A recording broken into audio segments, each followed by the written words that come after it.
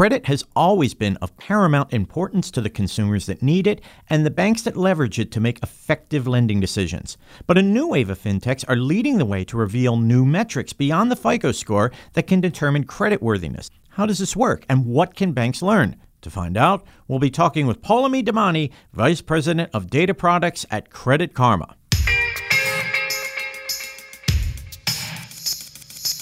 Welcome to BAI Banking Strategies, where each week we'll focus on the key issues facing financial services leaders. We'll bring you objective opinions and actionable insights that will help you power smart decisions. I'm your host, Lou Carlozo, the Managing Editor at BAI. Come on in. Horizon increases digital adoption rates for financial services companies by 25%.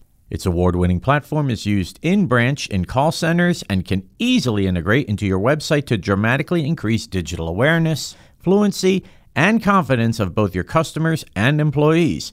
To find out more, simply visit horizon.com. That's HORIZN.com.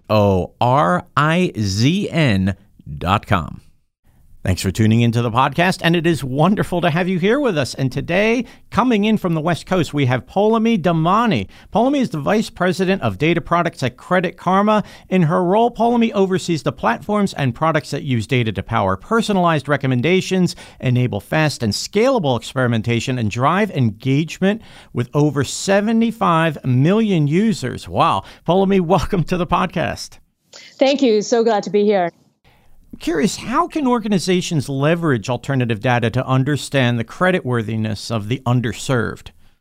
Yeah, that's a really great question. A little bit of background about Credit Karma.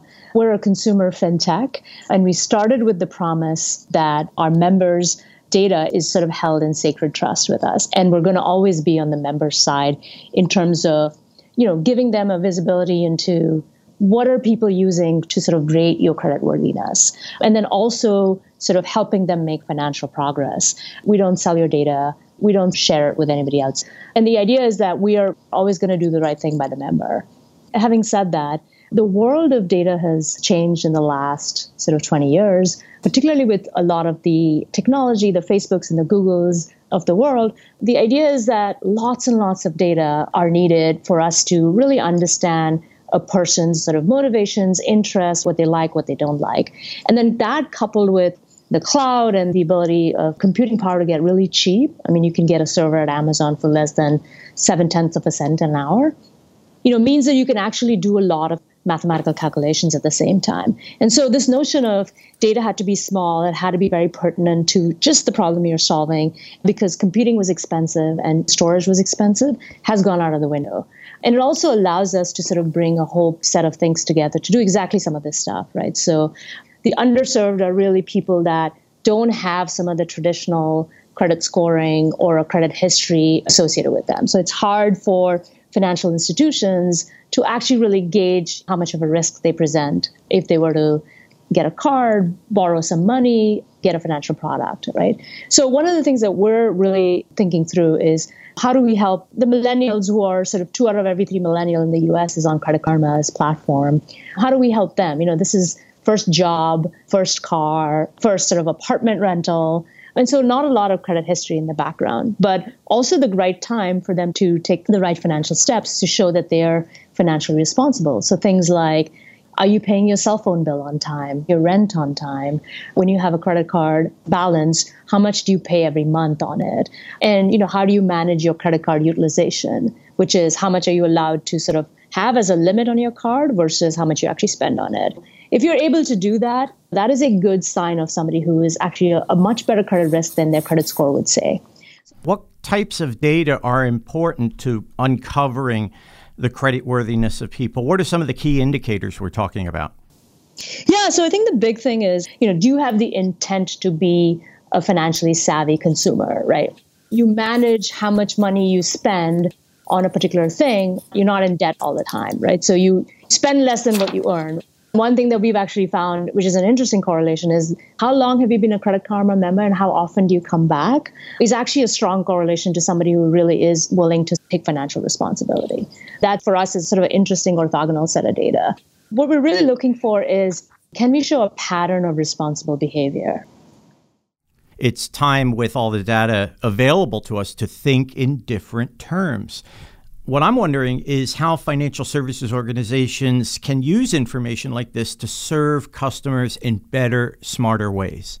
Really good question. So you have to sort of also recognize that financial services is a heavily regulated industry. And so you also want to make sure that anytime you make these kinds of decisions as a bank, you can prove that you're doing it in a fair, non-discriminatory fashion. You'll always have that hesitation from, the chief risk officers of the world saying, this alternative data is interesting, but how do I prove the signal is not biased? But at the same time, there's a ton of new fintech startups, particularly in the loans industries, who are looking at this as a way to do alternative scoring. And it's usually around, I would say, smaller payments. So there are companies that are in the sort of $100 to $500 borrowing range who would be, more than willing to take kind of your mobile payment data and use that as a basis for creditworthiness, along with a whole set of other things, right? So I think the key is, how do banks use this to potentially segment and target and market the right products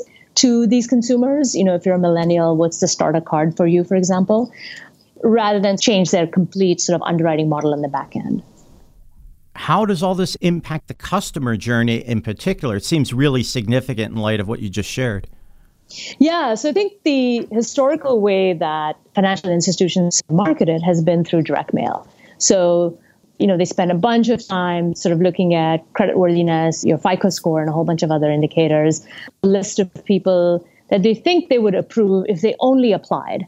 And so they get this spam in the mail about 6 weeks later about all these things that a bank might offer you or not offer you. First of all, you throw that away because it just is spam. And then by the time you even are interested, everything about the data used to score that offer has become outdated. So even when you do try to apply for that product they wanted to sell you 6 weeks ago, there's a chance you might get declined. So from a consumer perspective, it's not a great experience at all, right? You send me stuff that I may or may not really want. When I want it, I have this sort of risk of being declined and that hurting my credit score. So I think where some of this alternative data really helps and where sort of Credit Karma comes in is we match the consumer at the time of that interest to kind of what the banks are willing to do in terms of these are the products that we have. So it's that matchmaking that happens when there's product available. So supply and demand are together. And so that helps from a consumer perspective because somebody like a Credit Karma who they trust already is telling them, hey, this is the right thing for you. Here are the bunch of different options. And by the way, chances of being approved are pretty high. And we have this notion of an approval odds, which goes from sort of poor to excellent and now to also pre-approved, where it's around giving that signal to the consumer that you're not going to do yourself any harm if you apply for the thing that you want. And how can smaller financial services organizations such as community banks or niche fintechs take advantage of knowing what the customer journey is all about and the data at large?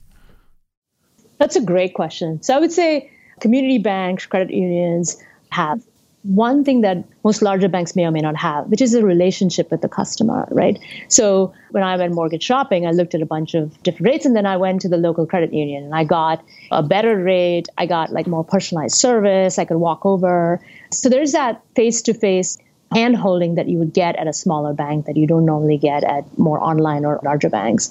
We're thinking through how that sort of translate into what you call the customer journey, which is, can these banks leverage that relationship to cross-sell, to go online and provide more services, to partner with the Credit Karmas of the world in order to sort of find their customers online when they're looking for something so that they can be like, hey, remember us? We're your friendly neighborhood bank. We will see a future where security measures are bolstered. The awareness is out there. Is there any reason to worry about this at this point, you think? There's been several sort of high notable breaches, right? Particularly in the financial industry with sort of the Equifax data breach and a whole bunch of other things. So I think managing your data and being aware when it's at risk is now sort of part and parcel for your digital consumers. And so things like credit monitoring, make sure that you have ID monitoring, identity monitoring, and that you have alerts and notifications when there's a chance your data was involved in a breach. So I think being vigilant and subscribing to services that allow you to do that, doing the right thing by taking precautionary action. Now they are like part of like how we speak as a society and as consumers. And the great work that companies like Credit Karma are doing is a reason to look ahead with optimism. So thank you for being on the podcast today, Poulomi. Appreciate it. I hope I was able to answer some of these questions. You did, and then some. So thanks. Poulomi Damani is the Vice President of Data Products at Credit Karma. You can look for Poulomi on LinkedIn. And here are 3 key takeaways from today's podcast. Number 1, the world of data has changed dramatically in the last 20 years thanks to the likes of Google and Amazon.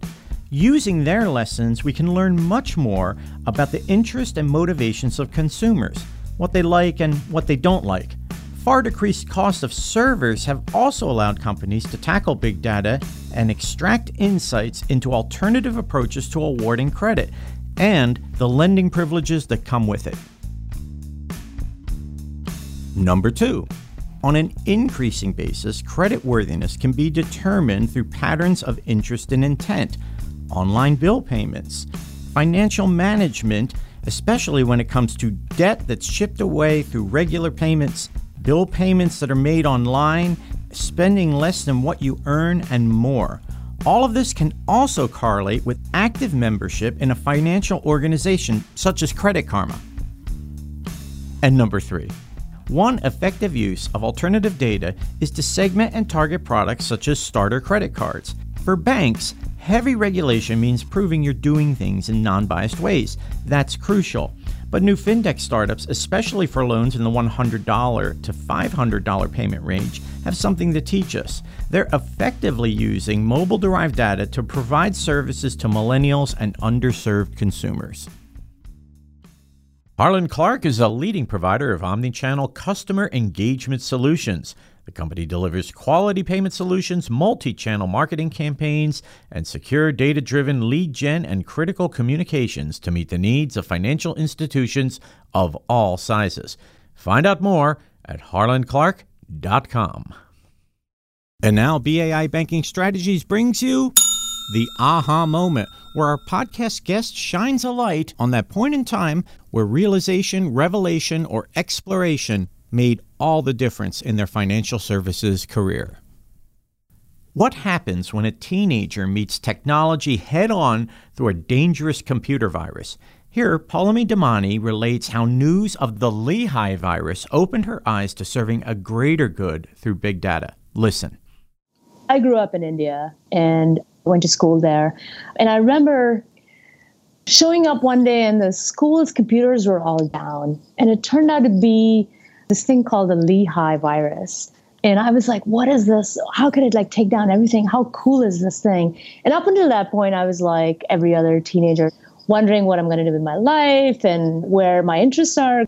And then the fact that, there was this thing that you could do that could control and change through technology how people could interact with life was that aha moment. So I want to be like, oh, I can be that virus hacker or really understand what makes these computers tick and how useful they are. And so from that point, it was sort of like, I want to learn more about this stuff. And that sort of kicked off this sort of journey of getting deeper and deeper into technology and data and algorithms and going from there.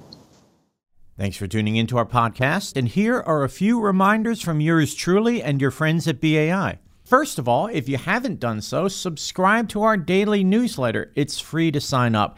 And be sure to check out our ever-growing archive of podcasts. Also, be sure to check us out on Facebook, LinkedIn, and Twitter to stay up to date on BAI's latest and greatest. You can catch me on LinkedIn. Be sure to connect. I'm Lou Carlozo, the managing editor at BAI. We'll see you soon. So long.